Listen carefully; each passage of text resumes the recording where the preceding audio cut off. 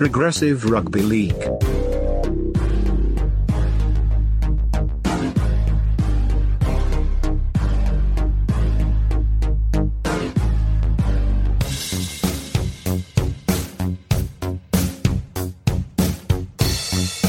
Hello. Let's play a word association game, shall we? Okay, I'll go first. Rugby League larrikin, one word. Yes, Tom Raudonikis, good one, Paddy. Jimmy Maloney, love it, Ahmed. Who else we got? Fatty Vorden, yeah, I think so. Matty Johns, sure, I guess. Brandon Smith, yeah, okay, modern touch, I see what you're doing there, Sandy. Look, it's no secret Australians love a larrikin, and what's not to love? They have a bit of a laugh. Don't take things too seriously, and they've got the common touch that always seems to keep them out of the grasp of the tall poppy label. Maybe part of the attraction for me, John P. Duncan, is that larrikins portray many traits I convince myself I have, despite what objective observers might note and have noted as overwhelming evidence to the contrary. I wonder if Australia's love of the larrikin can help at least in part explain one mystery that I've never been quite able to wrap my head around. That mystery being that out of the dozens or even hundreds of big Western world cities where rugby football is played, Sydney and Brisbane are two of the only places where the league version holds sway. And not only holds sway from a rugby perspective, but is their city's biggest football code. Hey, don't hold me to this. I understand there are plenty of explanations, social, political, the quirks of timing. But I wonder if the Australian attraction to the larrikin is one of the pillars of why Rugby League has been able to maintain its foothold in Australia's rugby cities all this time, through the turbulent early years and even after the Super League war saddled the sport with such an off-putting odour. After all, if a sport could take the mantle as Australia's larrikin code, what would it be? Rugby union? Please. Golf? Tennis? Come on. Cricket? Maybe at certain flickers in history, but in any case, rugby league would surely have to be right up there. But like any label, larrikin is a fluid concept, and like anything popular, the concept of the larrikin is always at risk of being co-opted, appropriated by charlatans looking to sell us something we don't want without us even noticing. And it is the changing face of the larrikin that is the subject of the latest quarterly essay entitled Top Blokes, the Larrikin Myth, Class and Power. Top Blokes charts the larrikin's role in Australia's social and political history, and while the essay's scope is broad, rugby league is rarely far away from relevance, and at times influence. So what is rugby league's relationship with the larrikin in 2021? Will rugby league and larrikinism always be intrinsically linked? And how do you spot a fake? And why does it matter? Well, joining me to discuss is Lech Blaine, author of Top Blokes, as well as the magnificent book Car Crash, a Memoir. He is also a rugby league fan and former budding larrikin. Lech Blaine, welcome back to the Progressive Rugby League podcast. Hey mate, how you going? Yeah, really well, thanks. And thanks very much for coming along. Congrats on the essay. I just mentioned a bit tongue-in-cheek, I guess, about you being a former budding larrikin, but that's kind of true, right? I mean, I read your excellent memoir, Car Crash, and I recognise a lot of myself in your description of your younger self. And I assume a lot of people, males particularly, would recognise similarities too in trying to position ourselves as the bloke with the wide embrace, the tiger with the funny turn of phrase and the laid-back demeanour. Why was that persona of the larrikin so attractive to us, even when, and I'm speaking for myself here, even when it wasn't a natural fit? Yeah, well, it was just a cultural thing, I guess. I grew up, I was the youngest in a big family. My dad was a pretty classic sort of larrikin. He was very much a rugby league administrator and ex-player, and had an injury as a workplace injury as a teenager, so I couldn't play, but yeah, I was very much brought up surrounded by people that you would consider larrikins. And my first cousin was Alfie Langer, who was probably the preeminent larrikin, at least in Queensland, while I was growing up. So, yeah, I had a lot of people around me that I sort of aspired to be like. But, I don't know, I was also quite bookish and academic. And so, yeah, I guess I suffered from a bit of an identity crisis as a teenager, and probably overcompensated for my bookishness with trying to push the envelope, and in some ways probably ended up more of a larrikin than someone like my brother Steve, who was like a representative rugby league player and played juniors for Queensland and was a really good player, but never felt that sort of need, I guess, because he didn't need to prove himself. Yeah. Now, as you just mentioned, as also you note in the essay and book, Alfie Langer, Alf, is your cousin, and Alf seems the quintessential authentic rugby league larrikin who just about everyone, except maybe Brian Smith, gravitated towards. And I wonder if you could relate the story of when you ventured to ANZ Stadium in Brizzy, I think it was 2001, to see your cousin, an ageing Al Langer, return to the Origin Arena from the UK to heroically lead Queensland to an incredible series victory. It was an enormous occasion and moment, and it wasn't just because it was the return of a star player. Sure, that was a big part of it, but it was magnified because of who he was and who he is, a larrikin. It wasn't just anyone returning, Alf was returning. Can you take us back to what you experienced that night, and whether in hindsight you learnt something about the role and even the power of the larrikin in Australian society? Well, yeah, it encapsulated everything, and that's why that was the thing about him coming back in that position, is that he'd always been, despite being, for a decade probably in the top handful of players in the code, and at times probably the best player in the code, captained Australia and captained the Broncos to 4 grand final wins, but always had this underdog type reputation, just because even when he first got a run for Queensland, he was considered too small. So, yeah, there was just always this sense that maybe he aligned more clearly in the imagination of, like, the average Queenslander than even someone like Wally Lewis, who was probably regarded as Queensland's greatest player of all time, but was always sort of meant to be there, if that makes sense. Like on a pedestal. Yeah, he looked the part. He was sort of like the biggest, toughest sort of half going around. Whereas there was something, so unself-conscious and not particularly self-important and all those traits that we love about larrikins. And that was the thing about him, was that, unlike me as a teenager, he wasn't trying to be a larrikin. He was sort of just like, he was that person. It wasn't a thing that he was consciously trying to do. And I think people recognise that, and obviously he was just such a beloved figure during that period. And then, to get back and do what he did was just sort of like, I mean, as a kid, I was just, he was a lot older than me, and, I regarded him as more of a celebrity than a family member, and, it's not like we were having Christmases together or anything like that. So it was very much a one-sided relationship. Like, I was just obsessed with the guy. And then, I was 9, so it was pretty impressionable, and that happened, and it was just sort of like the consummation of my whole early childhood, which was just obsessed with rugby league, and while also having a bit of a chip on my shoulder about different things. And so it just sort of, I think, not just for us, for me and my dad, but just for people in Queensland as well, it seemed to be this moment that just proved a lot of our, I guess, beliefs about the ability for the underdog to achieve incredible things. Yeah. Fantastic. It's a great part of your book, and also I think you mentioned in the essay as well. It sounds like it was just an incredible atmosphere, and obviously having like a personal stake in that as well, I would have made it pretty special. Now, like, why do larrikins have a special power in Australia? Is it unique to Australia, and why is it important to take the pulse of the Australian larrikin in 2021? Well, it is. I think it is pretty. I'm not a historian, so my interest, I guess, is more in politics, and so I don't think I necessarily provided a definitive answer about why this larrikin exists or how it compares to elsewhere. But it is like a pretty unique sort of thing, I think. Like, there's lots of parts of Australia that we idealise and treat as if it's a special trait unique to Australia, like the way that we valorise as soldiers, for example, or even drinking to a certain extent. Like, we very much see them as something unique to us, whereas they're not really. But there is certain traits in terms of our anti-authoritarianism, or at least our perceived ideas about anti-authoritarianism, that don't translate as much to even, obviously, the UK or even America, and certain even ideas about collectivism. And I think that the reason for a lot of that was probably the popularity of these figures who were seen as larrikins within Australian culture, which, you might not necessarily see within other cultures quite as much. Yeah. And in terms of the changing nature of the larrikin, obviously you're writing about it in 2021. There's a history there that goes back, over a century. What made you want to go deep on the Australian larrikin in 2021?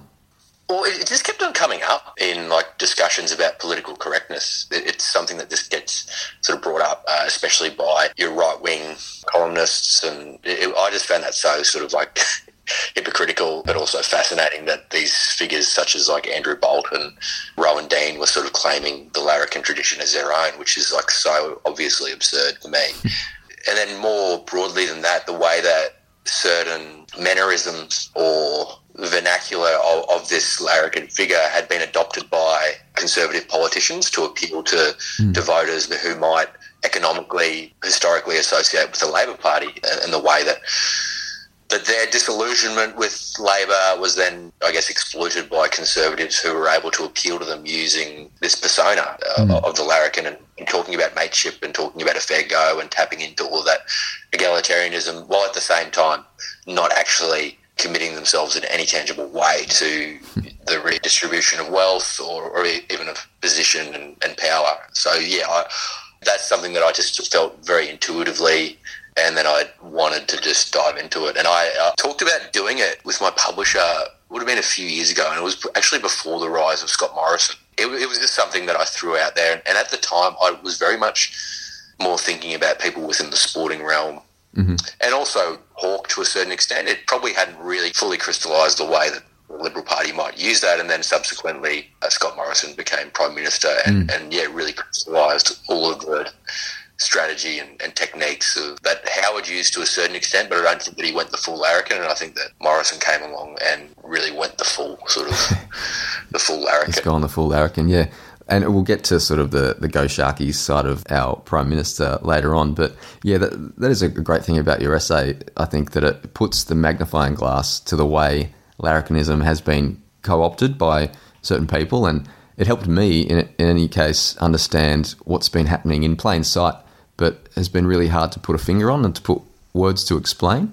And it made me think, the whole larrikin pretense thing, yes, it's a technique used to varying extents by politicians and public figures, but you could make an argument that it's at the core of the Murdoch business model, bringing people in through sport, wondering aloud why people are more uptight than they used to be, and then, lighting the fuse of outrage and grievance. But, they bring people in the door through sport, the biggest sports, the most coverage, dominated by top blokes, and then once you're in, you'll be exposed to other blokes through other channels and in other pages, buzzing in your ear, what's all this about political correctness stuff, and, can't people take a joke anymore? So it's interesting how it kind of, the essay made me think more broadly beyond my rugby league lens and beyond even the lens you put on it as well. Yeah, well, I went down even more of there's quite a bit that got cut where I went down a rabbit hole. Not so much a rabbit hole, but I just started to really analyse the relationship between News Corp, sport and politics, which I guess it started to become... I did this with a few different subjects within the essay, like Hawke to a certain extent. It started to become like a Bob Hawke essay, and so I had to cut back some of that. Yeah. And then it started to become like a News Corp essay, and so I had to cut back on some of that. Yeah. But yeah, I think that was intrinsic to the success of the Murdoch agenda, which we now see sort of prevailing as really like the driving force behind what's happening with politics in Australia. And that simply doesn't happen, I don't think, without Super League and without them subsequently getting the AFL rights as well. Yeah. Now, let's drill down a bit further in terms of the Australian larrikin and how the Australian larrikin is changing. What are the potential paths, good or bad, for the Australian larrikin into the future? Is the future of the larrikin being fought over? Is this what we're seeing at the moment? To a certain extent, yeah. I guess I wanted to have that fight in the essay with your Andrew Bolts and with your Rowan Deans and so forth, and who any sort of progressive agenda gets accused of political correctness and being the anti-larrikin to a certain extent. And I wanted to flesh out the ways that these people who get demonised for being politically correct are often actually more, in a lot of ways, more true larrikins than a lot of the people that we do hold up as larrikins, purely because they have certain mannerisms or because they're white blokes. They sort of can claim that larrikin mantle. But then what I sort of worked out by talking to people who I thought did go against the status quo and who were anti-authoritarian is that they don't really care for the larrikin. They don't necessarily want to claim that word. Like, at the end of the day, it is just a word. This is sort of semantics, I get. But my ultimate thing was more just seeing how anti-authoritarianism is crushed within Australia and the ways that it might tap more into popular sentiment around all of the industrial complex of the Murdoch media and the success of the Liberal Party federally. Like, how do we link back up with the average person to make them realise that a lot of these people who are getting demonised actually are on the side of the so-called battler or on the side of the underdog. Yeah, and an interesting point you make about the label of larrikin. I guess it's kind of like you can't give yourself a nickname, and if you're calling yourself a larrikin, you're probably not, you know what I mean? So, yeah. Well, that's the very subtle thing about Morrison, is that he's really a politician who discharges images. Like, he does this in a lot of ways, but he's very hard to pin down whether it's on policy. He's not someone who's offered all of his opinions throughout his adult life through the media, whereas prior Prime Ministers had spent much of their adult life doing that. And he does that to a certain extent with this sort of stuff. Like, you're not going to hear Scott Morrison call himself a battler or call himself a larrikin, because that would immediately kill it, and you can very much get into the argument of what he's trying to do. But yeah, when I talk to someone like my brother John in Bundaberg, who's a rugby league nut and played it all of his life and coached it and votes for the Liberal Party, like, and he absolutely loved ScoMo, and he just said that was one of the sort of breakthrough things where he was just like ScoMo is a larrikin. Like, that's just who he is. Like, he loves a beer and he loves going to the footy. He's just like one of us. Yeah. Which, isn't like a forensic discovery or anything, but that's the effect of the whole persona. That's what the persona is looking for. Yeah. Whether you call that a larrikin or whether you call that a battler or whether you call that whatever, that's like the effect. Yeah, absolutely. I was going to save this for later, but let's go to the sort of federal politics and relationship with rugby league. And, there is a federal election coming up in Australia within, 6 or 8 months. And now rugby league voters have obviously always been important to winning elections, here and in the UK. But why does it seem like the concept of winning the rugby league vote is only a fairly recent phenomenon? Is market segmentation now just becoming more explicit in politics? Is it a reflection that rugby league is being dragged into culture war terrain? What are your reflections there? Yeah, totally. It's a little bit of a coincidence, but then also just it is more pronounced in Australia because the support base is so much larger, and the support base in a lot of ways helps decide elections. You need more than the rugby league vote to win an election, but a lot of these marginal seats, especially in Queensland, like, are rugby league seats. And so, as I say in the essay, Morrison had nothing to gain from presenting himself who he is, which is a rugby union fan, because those rugby union seats, there's not that many of them, and they've always voted Liberal.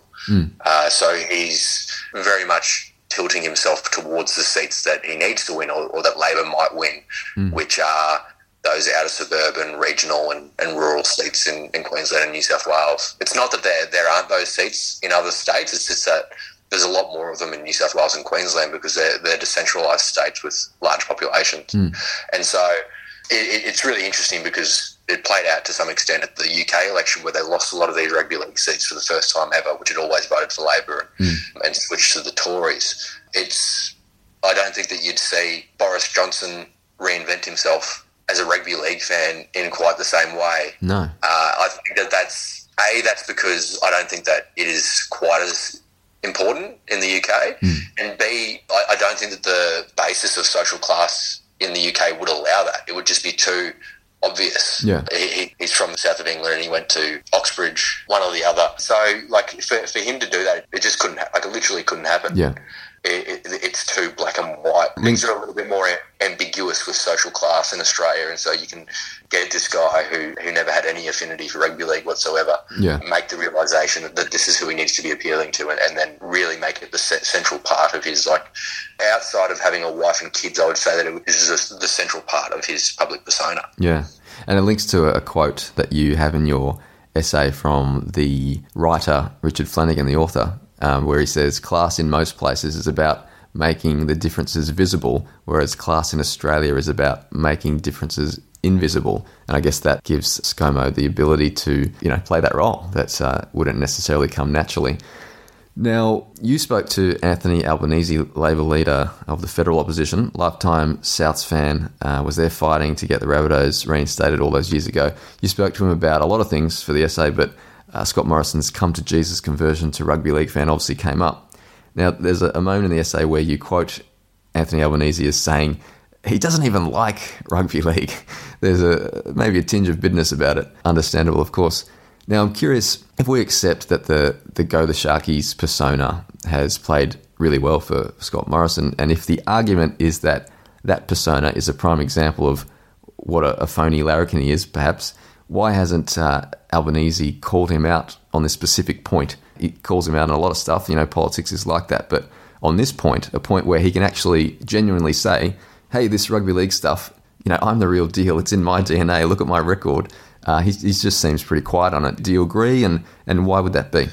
Totally. I don't. I think that his summation of it is that I guess in the context of coronavirus as well, it would just seem quite trivial to a lot of people and they just wouldn't understand the relevance, especially in the southern states. But I think it also goes to this other point, the historical point within the essay about how social class plays out within both the parties. And Philip Adams has that great line about where he talks about how the Liberals, for a long time now, it's not a recent phenomenon, even though a lot of them come from quite blue-blooded sort of backgrounds, ham up their matiness and their affinity for the common man, so to speak, common woman. And the Labor Party, a lot of the politicians who are, even the ones who are quite working class, are very much trying to escape the gravity of class. And I think that the Liberal Party and News Corp have gaslighted the Labor Party so successfully about class that the Labor Party, especially like a federal leader before an election, really doesn't want to go there too much. I don't think Albanese wants people to see him as like the ultimate larrikin, because I don't think that he thinks that the ultimate larrikin would win an election, at least while leading Labor, because the people who decide elections are quite suspicious about the Labor Party and are sort of looking for a safe pair of hands if they are to switch over. So and that's what he's tried to be. I don't know whether I 100% agree with that. I personally, there's been a part of me at times that has wished that he would just go the full bogan and really lean into all of that stuff. Maybe that's just because of who I am and where I came from, and would that work? Maybe not. But yeah, it's certainly interesting because it's not something that obviously he talks about, and yeah, to a certain extent you can sort of see it. Like, it's like people might look at it and go, well, you're splitting hairs, like what's the difference? But I think that it just goes to that the taboo nature of social class in Australia. And what you're saying there kind of links to one of the other themes in your essay, really the contradiction in progressive politics of, representing the marginalised, staking a claim for equality, yet having a blind spot, willing or otherwise, when it comes to class, a bit of a lack of interest in the lives of the working class, perhaps. And rugby league's actually relevant to that. For example, I think of The Guardian, a news organisation I quite like, obviously a left-leaning website. They take the lead on many important issues of our time, climate, equality, all that sort of thing. Yet in their sport pages, the sport of the working class rugby league is nowhere to be seen most days. And look, it's not a huge deal, and I don't necessarily blame them. I'm guessing they know their readers really well, and they probably have data that shows readers would rather read about Aussie rules or soccer or rugby union. But I raise it to show the contradiction or maybe the juxtaposition, I suppose is the better word, between the issues that animate progressive politics, particularly around equality, equity, and the reality that the lives of many that are animated by these issues are very different to the lives of working class people. And I don't say it as a criticism. It's just something that they need to be aware of. And I think it's an interesting thing that you raised in the essay as well. Yeah, it is totally true. Like, that's why it's actually not trivial. Like, it's deathly serious sport is a deathly serious subject for a lot of people. And when you talk about working class people as an amorphous group, like, you can make massive generalizations, and I don't want to do that. I don't want to make the generalization that working class people like sport and don't like high culture, because that's not my experience and that's not the reality. But there is very much a cultural cringe towards rugby league within progressive circles and within the media, and that's why News Corp tap into it so well, because the people that they're trying to win over are people who see sport as life or death, and so they're very comfortable with that dismissiveness towards sport, but especially rugby league. And that's why I've written about it before. Like, I've come across that classism towards rugby league a million times. Like, the times that I've forgotten about. Like, it's just so regular and prevalent, and at times I've felt it myself, and I tried to pander to it in some ways, and so it's not me being the enlightened one who is totally devoid of judgment or whatever. Like, I've certainly internalised a lot of the classism towards rugby league, and it meant that as a teenager I probably stopped being as passionate about it as what I would have been if I hadn't have experienced that. Yeah, and me too, probably. I can think of instances when I've been within certain circles of people where, I don't know, rugby league comes up in a kind of denigrating way, and then, they'll ask, Jono, do you like rugby league? And I'll be like, I watch it sometimes, whereas obviously the truth is, I'm obsessed with it. I'm watching it, 7 games a week and all that sort of stuff. So, I've done the same. So I cannot judge too harshly either. Just, I guess, on to a broader topic when it comes to rugby league and larrikinism. Do you think the pull of the larrikin in Australia goes some way to explaining rugby league's pull in the Australian rugby states over the past 113 years? Obviously, there are several intertwining explanations for a sport's place in a culture, but is our love of the larrikin part of the mix, do you think? Yeah, it's like a chicken and egg argument, isn't it? Like, that explains a lot. This is the whole point that drives at, is that's why rugby league was so successful in Queensland and New South Wales. Is it had broad-scale support because it was a working-class sport, and working-class were a lot larger group of people. Class has become a lot harder to distinguish, and you could talk for the whole podcast about the meaning of class and social class in Australia and the way that it's changed. But like, that's why rugby league has survived in the way that it has in Australia, and doesn't really have that broad-scale support anywhere else except for PNG and the Cook Islands. But like, I think it'd be too simplistic. You know, Peter Beattie has that quote where he's like, rugby league is the Ned Kelly sport, like, basically. Like, it's like the convict sport. And does that mean that's why it succeeded in Queensland and New South Wales, because they're sort of regarded as two of the convict states? I don't know whether it's that simple, because I think sometimes that convict ancestry can be, like, overstated as well. Like, I'm not sure that there's quite as many, you know, descendants of convicts walking around as it sometimes seems now that that's all become quite, like, it's become so socially acceptable to claim that lineage. But yeah, like, there is a difference in the culture of, say, Victoria compared to New South Wales and Queensland, like that going right back throughout their histories. And that's why rugby league thrived in those two states, I think. Yeah. Yeah, it's an interesting one, because obviously most rugby cities, it's the union code that is the dominant code. It's the, the code of the people with money and power and things like that. So it is interesting to try work out why in these two cities, they're the ones that kind of have bucked the trend. And it's obviously something to do with the huge working class population of the time where it came out. But to maintain that kind of dominance over 100 years or more, it's quite interesting. And I don't have the answer, obviously. And that's like I didn't want to go into it because I didn't want to make the essay too much about rugby league versus rugby union. Yeah. But that is the lesson for, it's not totally black and white, but that's one of the lessons for the Labor Party, is that, like, rugby union was a sport that was content just appealing to a certain social class of people and saw, I guess, the world through this superiority complex. And it's led to the issues that rugby union is now grappling with, which is that it's just never achieved broad-scale support within Queensland or New South Wales outside of a very sort of select social class and outside of a very sort of select few areas. So if you're only drawing or appealing to that narrow section of people, that's the ball game. But for politics anyway, like, you may as well give up. Like, you can't just decide what people will like. You need to actually adapt to it. And that doesn't mean, joining a race to the bottom with the Liberal Party over issues of race or over issues of immigration. But it is just something to be really mindful about when you're in the way that you talk about issues and the way that you craft policy. It's one thing to just tell people what's good for them, and it's another thing to actually bring them along with you. Yeah.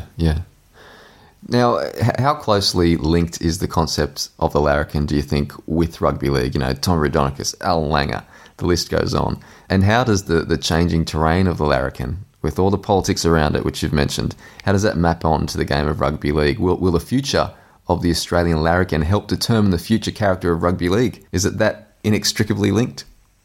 Like, I think, as you said, like, that's like the whole ethos of the sport. You pick out some prominent examples who are like full-blown larrikins, but to a certain extent, all of the players are conforming to some sort of larrikin style.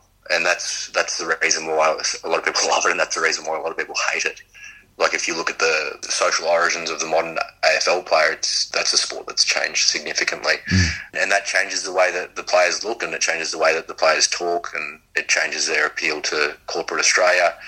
And so it's interesting now, because that's why the case study of rugby league has become so interesting, is that, and I explored that in the essay that I wrote for the Monthly about the NRL, which is that this lack of class barriers allowed rugby league to be stigmatised by a lot of progressive people for a long time, has actually allowed rugby league to be a lot more racially progressive than, well, any of the other sports in Australia, at least rugby union, certainly, and also the AFL, but it also more racially inclusive than Australian politics or the Australian media. There's more than 50% of the players in the NRL now either black or Polynesian descent. So this lack of barriers and this lack of sort of just drawing from elite private schools has allowed rugby league to really lead the way in terms of, and it hasn't been perfect. There's been issues, but definitely has led the other sports and provided this really, in some ways, spontaneous sort of like egalitarianism and the ability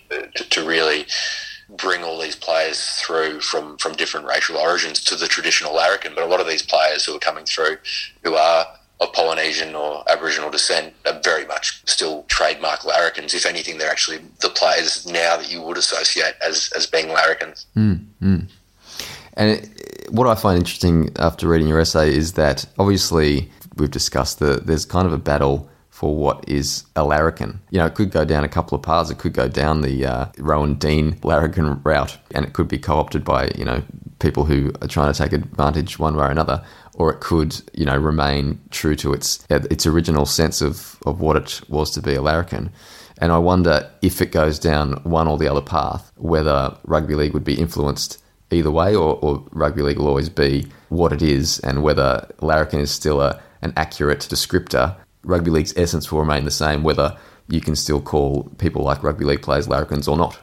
Well, yeah, and the other interesting thing that will play out is that I think that rugby league teams, and it's already happening, will start drawing more and more upon players who went to elite private schools, because I don't think rugby union is going to die, but if you're at a elite rugby league or rugby union player, even if you're going to a GPS school in Sydney or Brisbane, I think that your eyes are on the NRL now. Like it's like 10 years ago, there might still have been a question mark, but I think now your path really is with rugby league, and then maybe later you can explore your options in terms of French rugby union, or if you're of New Zealand descent, then you might want to switch over to play rugby union in New Zealand and try and crack the All Blacks. But I don't think anyone's, or you know, at that elite level is really dreaming of playing for the Waratahs or the Brumbies or the Rebels or the Reds. And so that's where you're seeing this influx of players who went to those schools, and that's having an effect. I mean, it's not all bad either. Like I think that there's, you know, the larrikin traits of rugby league players have produced like a huge number of issues as well. But yeah, it's just super interesting. Like one of the interesting things that happened recently that sort of highlighted all of this was that they released that petition from elite sports people about climate change. And there was, I think there must have only been half a dozen rugby league players or NRL players, and there was over 100. There was over 100 AFL players. Like it might have even been like 200. And I think that the only league players who had signed it were ones who had been to GPS schools, or at least private schools. Yeah, right. And I don't actually, you know, it's chicken and egg thing again. Like I don't think that that's just that you need to go to those schools to care about climate change. I think it's probably that the organisers were from those sort of origins, and so it just made it easier for them to communicate with people that they have a connection with. But the great irony of that is that if you're a climate change activist in Australia and you want to like change the face of Australian politics to be in favour of climate change, the seats that you're going to want to do that in are rugby league seats. Like it's like the Hunter, Central Queensland and North Queensland. That's like where you have the really tangible effect. So you can have as many like GPS educated AFL players signing this thing, but it's like, is that actually going to make that much of a difference with the people that you need to win over? That's or right. the people who are directly affected by it, who have family in the Pacific Islands, or whose parents are from the Pacific Islands and can speak directly to that lived experience of climate change. Yeah. So, yeah, that's not, I don't know the process that they went through. Maybe they did try to... Yeah, I did hear an interview with Clint Newton, the Rugby League Players Association head, and he was asked about it, and he said basically that, you know, like you said, the way it was kind of organised, not many people knew much about it, and, you know, they were busy with this and that, and so it was probably more about who the organisers knew than anything else. But you're absolutely right that if you're going to push that sort of thing, you would hope the organisers would think of these things. And Clint Newton did make the point of the Pacific and, you know, the rising sea levels and how that's affecting many of the rugby league players and their families. So he said it was very relevant. It's just that,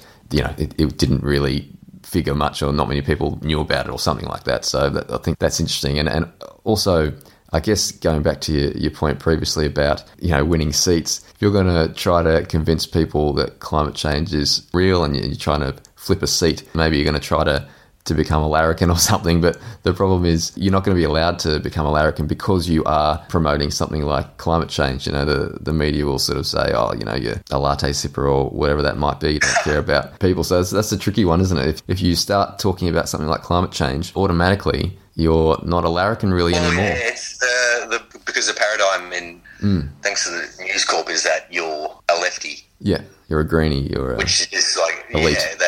You're politically correct. Like I went on the drum recently, and I was presenting basically this thesis, and someone on there was basically said, "Oh, you know, this is a problem with the left is that they're all just obsessed with cultural appropriation and microaggressions, and just put all these like phrases in my mouth." And I was just like, I don't know what you're talking about. And that's partly me being naive because I'm not someone who has spent a whole heap of time in politically correct environments. So I don't know all the language, and that can sometimes be that's something that I need to probably work on in some ways. But yeah, it was just I thought it was just so revealing because it sort of just showed the way that someone who hadn't read the essay, someone who didn't really know anything about my own background in terms of growing up in country Queensland or in pubs or around people who were absolutely not politically correct. That because I was promoting what they saw as like left-wing values or left-wing economic policies, that meant that I was like a politically correct inner city lefty. Yeah, there's a set defence, isn't there? Yeah, and it's been really successful. Yeah. Well, Lech, don't change. Don't change for you. Don't change a thing for me, okay? It's a fascinating topic to chew on, and your essay is the perfect meat and potatoes meal for us to really get stuck into what it was, is, and perhaps shall be to be a larrikin in Australia and in rugby league in Australia, whatever that means. And it's great timing because obviously because South have made the grand final, and it'll be interesting to see whether it's like the perfect opportunity for Albanese to just go full Rabbitoh fan and tell that story, and maybe, you know, the Labor Party in some ways has been saving a lot of their policies for basically when the election was going to happen. Maybe that's what he's waiting for. He's saving his powder. He doesn't want the story to get too old or whatever. But hopefully I'd love to see him just go full Rabbitoh fan psycho. Yeah, it could be the flowering of Albo if there's a South Sydney victory this week. Totally, yeah, it might, yeah. All right, well, Lech Blaine, fantastic essay. Congratulations, and thanks so much for joining us on the Progressive Rugby League podcast. No worries. Thanks, mate.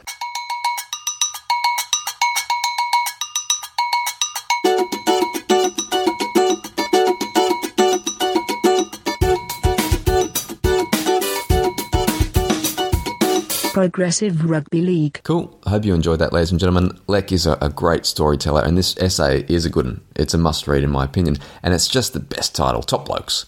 Google quarterly essay and you'll find it. All right, let's wrap this thing up. It has been a pleasure as always, and in case there was any doubt, the pleasure has been all mine. All of it. Until we next meet somewhere in a rugby league beer queue guzzling a lager, rugby league hobby, and see ya.